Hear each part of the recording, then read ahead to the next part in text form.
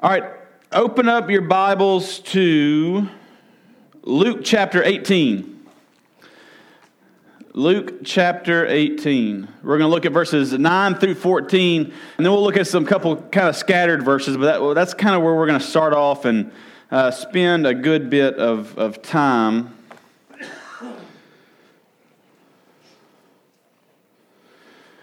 All right, now we've been looking at the past couple of weeks statements that sometimes get accredited to being in the Bible, but they're not really there. A couple weeks ago, we looked at the statement of when someone passes, we say, or some might say, heaven gets an angel. And we talked about that, how that's not necessarily the most biblical, or really even the best way of looking at it. Last week, we looked at the idea of when we say that God won't give you more than you can handle. So we kind of looked at what the Bible had to say about that. Tonight, we're looking at the statement or the idea of God helps those who help themselves, or God meets us halfway. You're going to look and see what the Bible actually says about that. And I want you to understand, as we do this, I'm not trying to just pick on these terms and just kind of pick on them like a bully. But what I want us to see and understand is that our words matter. And so when we say something, especially when we accredit it back to God or it impacts what we believe as Christians, then we want to make sure that the things that we say are as accurate as they possibly can be. Because we're not just talking about another person or anything that's just common. We're talking about God and God's ways and God's plans and how God works. So it's very important that we treat that with the utmost respect and we use the best words as we possibly can, and we get things as biblically correct as we possibly can. So this statement or this phrase of God helps those who help themselves, it's not in the Bible. In fact, it gets its origin from a guy who wrote an article. His name was Algernon Sidney. In 1698, he wrote an article titled Discourses Concerning Government. And then it's usually attributed to Ben Franklin, who wrote it in Poor Richard's Almanac in 1757. So it's a statement that's got some legs to it, it's got some age to it, but it's not a biblical statement. You're not going to find the statement, God helps those who help themselves, in the Bible. So, are there flaws to it? Are there kind of theological, are there biblical flaws to this statement? I believe there are, and here are three of them. One, I believe that it makes light of grace. The essence of grace is that we cannot do something and we need someone else's help. We need someone else's strength. We need someone else's power. We need someone else's ability. If there were things that God was offering, whether it's salvation, whether it's walking with Him and being His disciple, that we could accomplish a chunk of that on our own, then we don't need God's grace nearly as much as the Bible presents it that we do. The Bible presents the fact that we are desperately in need of God's grace. We've talked about this, but in Matthew 5, as Jesus begins his first public sermon, he starts with those Beatitudes. The very first Beatitude is, blessed are the poor in spirit. And that word poor there means to be a beggar who has absolutely nothing, that if someone does not give them some help, if someone does not give them money, if someone does not give them food, then they are going to die. And that's where we're at spiritually. We are all spiritual in spiritual poverty, desperate for someone else to help us. And if we can meet God halfway, or if God helps those who help themselves, meaning that there's things that we do in our own power and or in our own ability that have validity, then grace is suddenly lessened, and the need for grace is suddenly lessened. Not only that, but it tends to exalt ourselves. Once again, if there's something that we can do, then not only do we not need grace as much, but it exalts our ability. It exalts our strength. It exalts our ability to do something or our work. That somehow, if we're meeting God halfway, or if we're doing something and then God is just kind of helping us, then what it's saying is we are good enough, or we are strong enough, or we are worthy enough to do something, and God just kind of comes along to pick up our slack, or God comes along to do what we can't do. And I just I don't see in Scripture that that's what the Bible portrays. Listen to some of these verses in Romans. Romans 5:6. For while we were still weak, at the right time, Christ died for the ungodly. Romans 5:8, but God shows his love for us, that while we were still sinners, Christ died for us. 2 Corinthians 5:21, for our sake he made him to be sin who knew no sin, that we might become in him the righteousness of God. What all of those verses portray, or what they are showing, is you've got the weak, you've got the impoverished spiritually, you've got those who have no strength, who have no ability. And it's God who comes along through Jesus Christ who offers strength, who offers grace. The Bible does nothing to exalt us, but the Bible talks constantly about us being positioned to exalt Jesus Christ. Last week we talked about God giving us more than we can handle. And there's passages where Paul says, there's the passage, I think of 2 Corinthians chapter 1, where he says, look, we were put in a position where we had no ability to save ourselves, and that we thought that we were going to die, but God put us there so that we would trust in him. When Paul was suffering with that messenger of the devil, that thorn in the flesh, he cried out 3 times, and God refused to remove it so that Paul would be reminded that in his weakness, that's where he finds God's strength. What the Bible presents is not, hey, we're strong and God is just a little bit stronger, so we do our part and God does his part. What the Bible presents is we are weak and we are desperately in need of God. And so whenever we tend to exalt ourselves, on the flip side, whenever we are exalted, then God's value is lessened a little bit. Because if we are exalted, if our power, if our ability, if our sufficiency is exalted, then we don't need God quite as much as we thought that we did. And so whenever we exalt humanity, whenever we exalt man, it robs God of his glory and of his honor and of his prestige. All right, the third kind of flaw that I see with this is that it impacts our motivations for following God daily. Now, and we're going to talk about this a little more as we go on, but we do have a responsibility in life. We have a responsibility to obey God. We have a responsibility to be hard workers, to provide for our families. There are responsibilities that fall on us. We're not supposed to just sit back and wait for God to drop our meals in our lap or magically pay our bills or do this, that, and the other. There are responsibilities placed on our life. But once again, it's not, hey, obey God, and once again, you do your part and God will do his part. We don't obey because we're trying to earn anything from God. We obey because we love God. We obey because he loved us first. We obey because he loved us enough that Jesus died for us.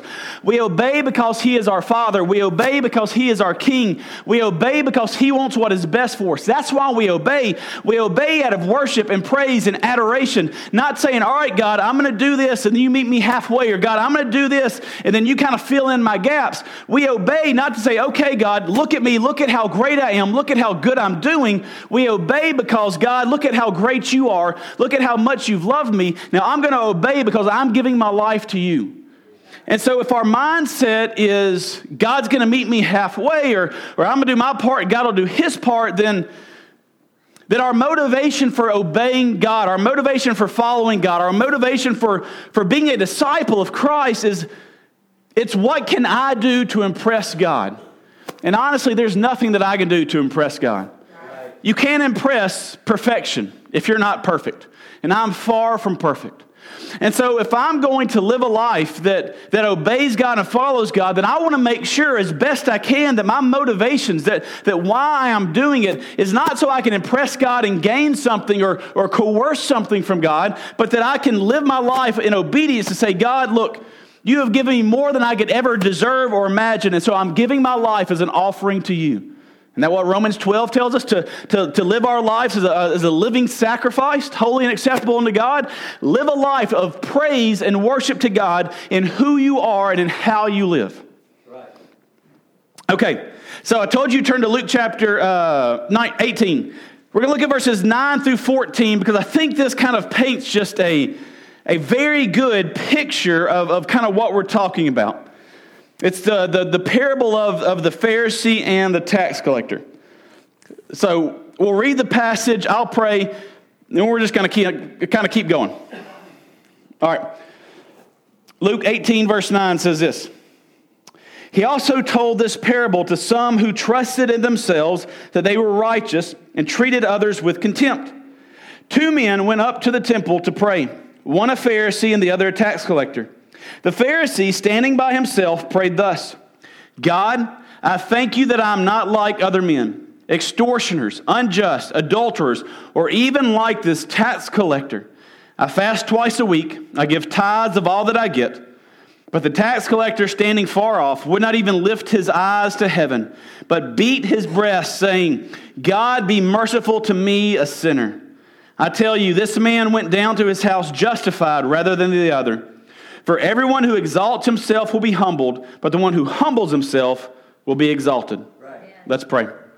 Father God, we come before you now and we just, God, I pray for understanding, God, as we study your word. Father God, I pray that as your children, God, as your representatives, God, that we would strive to, God, let the words of our mouths, God, the meditations of our heart be pure and pleasing before you, God. That as we look at our motivations, as we look at the things that we say, Father God, I pray that we could be as close to true as we possibly can.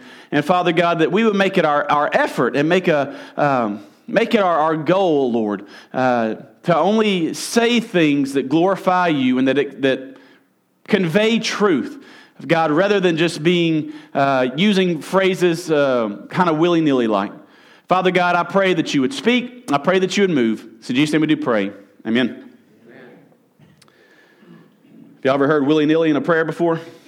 You have now? All right, so we got 2 characters in this. Well, really, before we even get to the 2 characters, I love it when the authors kind of lay out why the parable is even told. And this one it says why Jesus told the parables. He told the parables so that those who trusted in themselves that they were righteous and treated others with contempt would hear this. So it tells us who he is speaking to. He's speaking to these Pharisees. He's speaking to those that are self-righteous and that are trusting in their righteousness to earn them salvation. Remember, the Jewish religion was based on works. How well you can keep the law, how well you can keep the sacrificial system, how well you can keep the holidays and the ceremonies and everything else. And your salvation was found in basically keeping God's law or keeping God's rule. Now, that's not necessarily what the Bible teaches. Even the Old Testament, salvation was found by grace through faith, by looking forward to the promises of the Messiah.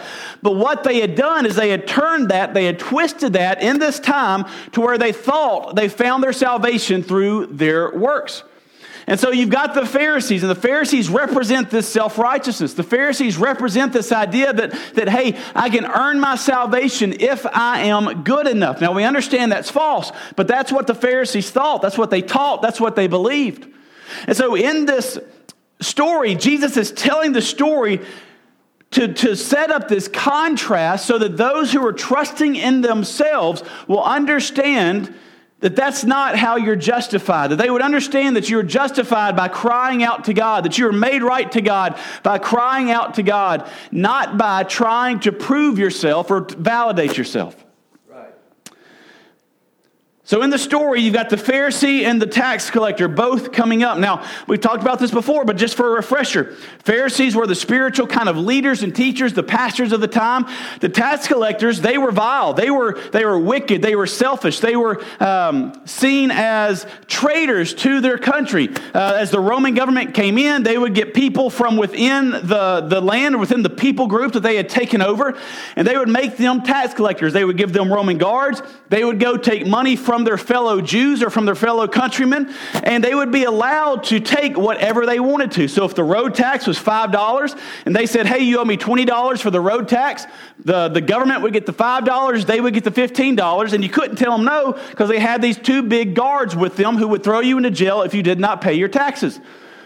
So the tax collector, Jesus is using kind of one of the worst in their society, kind of setting up to one who is viewed the best of the best. And he sets this story up, and the tax collector comes and he prays to God very, very pridefully. He stands by himself and he's praying out loud so that others can hear him. And there's nothing in his prayer that is humble. There's nothing in his prayer that is focused on God. All of his prayer is focused on him and what he can do. It's focused on him and his abilities. He says, God, I thank you that I'm not like these evil people, the tax collectors or extortioners or adulterers or those who are unjust. I thank you that I'm not like them. And here's all the good stuff that I do. I fast twice a week and I tithe on all that I get. So in this prayer, the tax collector really represents this idea of, I'm going to do my part and God's going to meet me halfway, or God helps those who help themselves. God, look at all the good stuff that I've done. Not only do I do this good religious stuff, I tithe and I give, but I'm also not as immoral and as unjust as all these other wicked people out there, especially this tax collector that's in the temple at the same time he is. And he calls him out and says, I'm thankful that I'm not like that guy over there. And he is the personification of this. Hey, I'm going to do my part. I'm going to be good. I'm going to get God's attentions by my actions, by my abilities, by my works. Then I'm going to let God handle the rest. So then we've got the tax collector. Verse 13 says, but the tax collector, standing far off, would not even lift his eyes to heaven. He understood his sinfulness, but he beat his breast and said, God, be merciful to me, a sinner.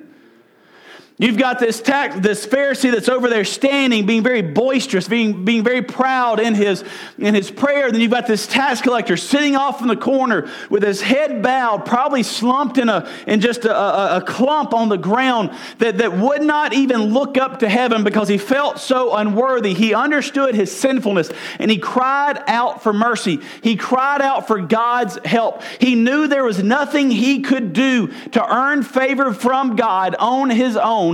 All he could do, the only hope that he had, was that if he cried out, that God would hear him and that God would show him mercy.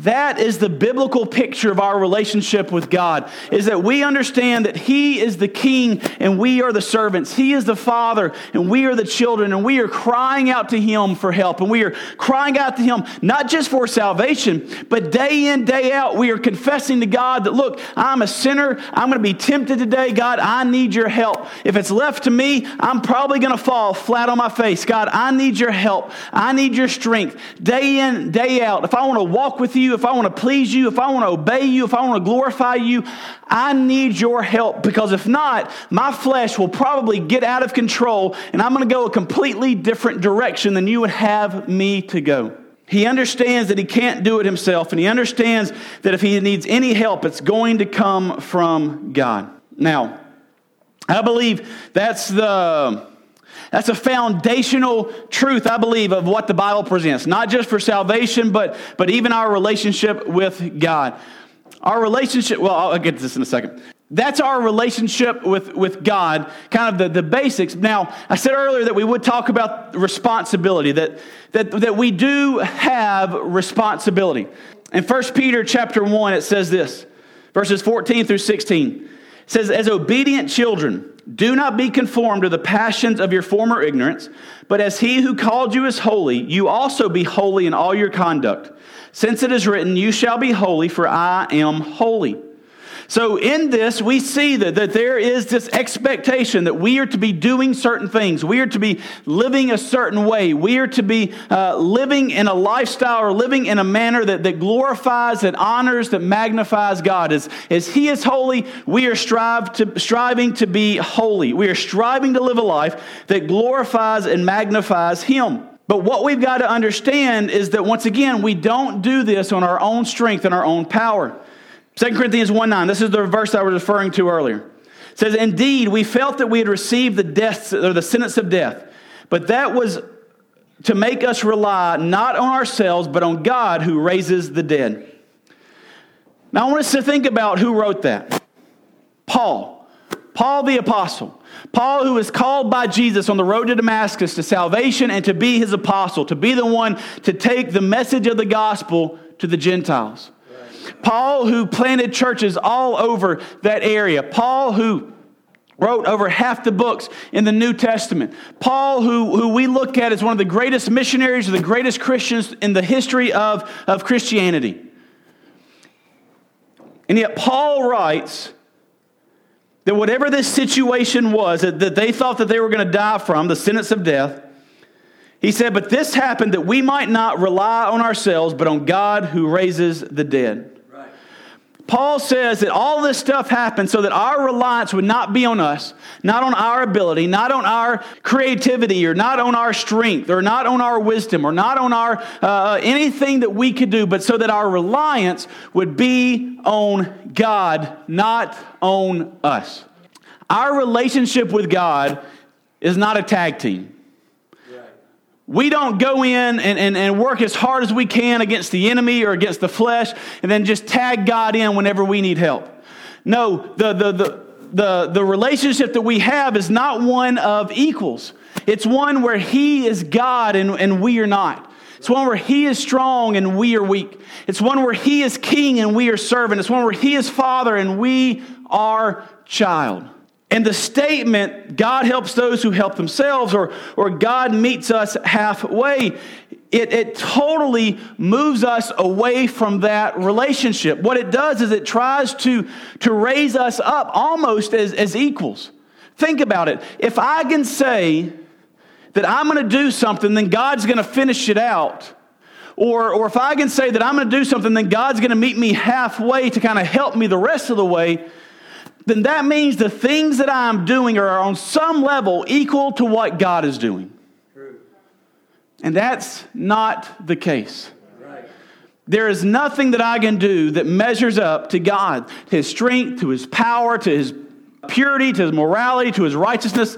Now I can obey, and getting back to the responsibility, I can obey God, and there is a responsibility that I obey God, but like we've already talked about, one, we've got to remember our source of strength as we do that. Our source of strength comes not from us, but we are constantly dependent upon God. Also, we've got to remember our motivation as we seek to obey God, that our motivation is to obey God out of love and honor, not out of trying to get something.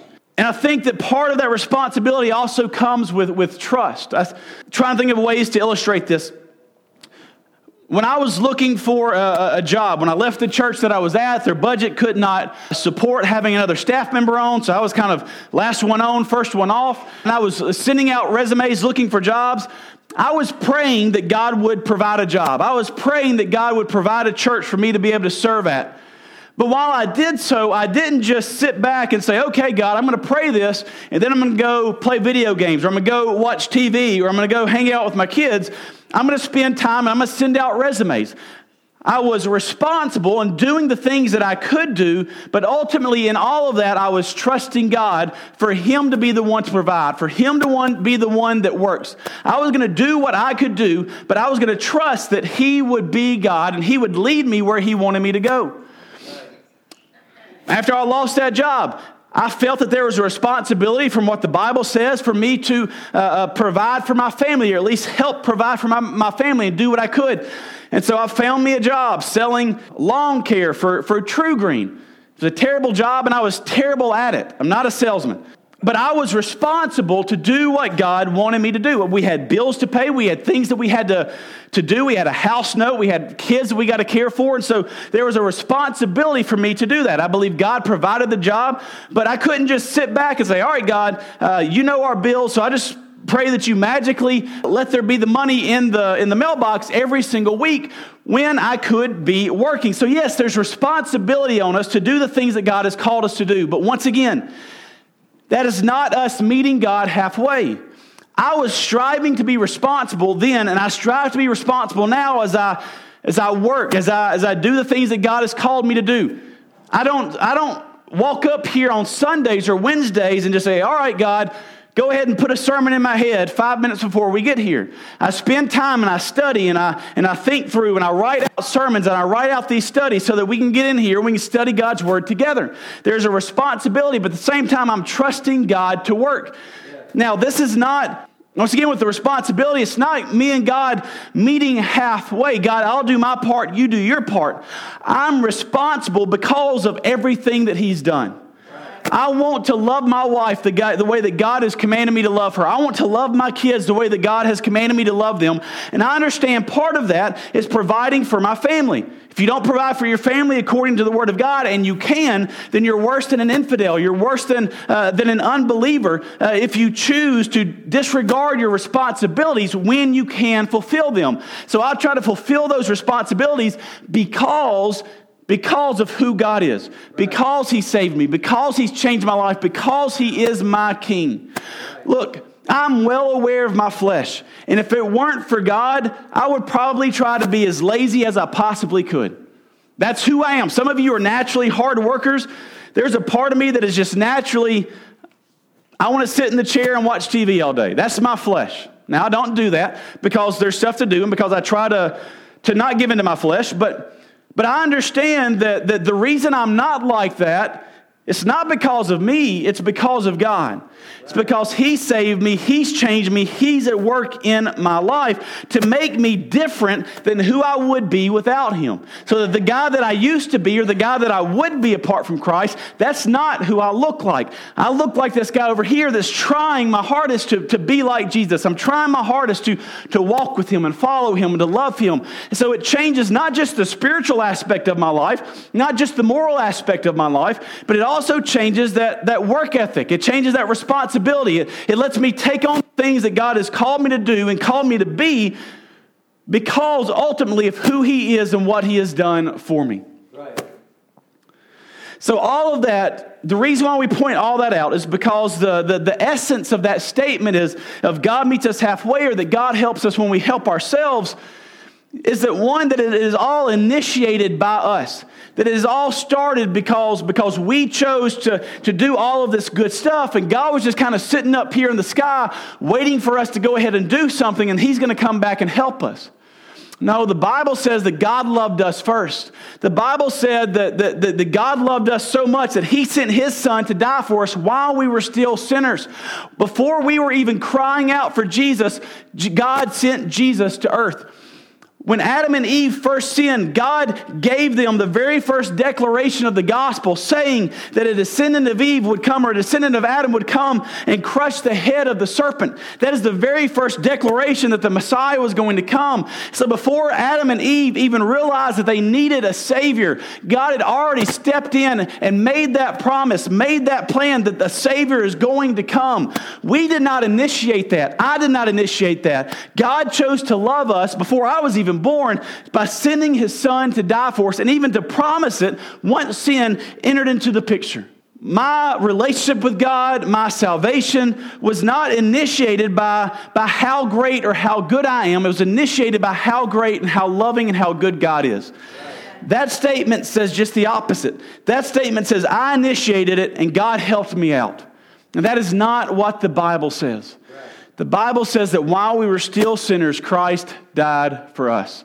Christ died for the ungodly. Christ died for those who would mock Him and spit on Him on the cross. Christ died for those who were His enemies. James tells us that we were the enemies of God, and yet God loved us enough that Jesus died for us. God does not help those who help themselves. God helps those who recognize how helpless they genuinely are. God works in those who desperately understand, like this sinner, or like this tax collector crying out, God have mercy. There's nothing that I can do. If I have any hope, it's because you have chosen to show me mercy. If I have any benefit in my life, it's because you have chosen to show me love. I desperately need you. God helps those who understand in humility that they are desperately needy for Him. Let's pray.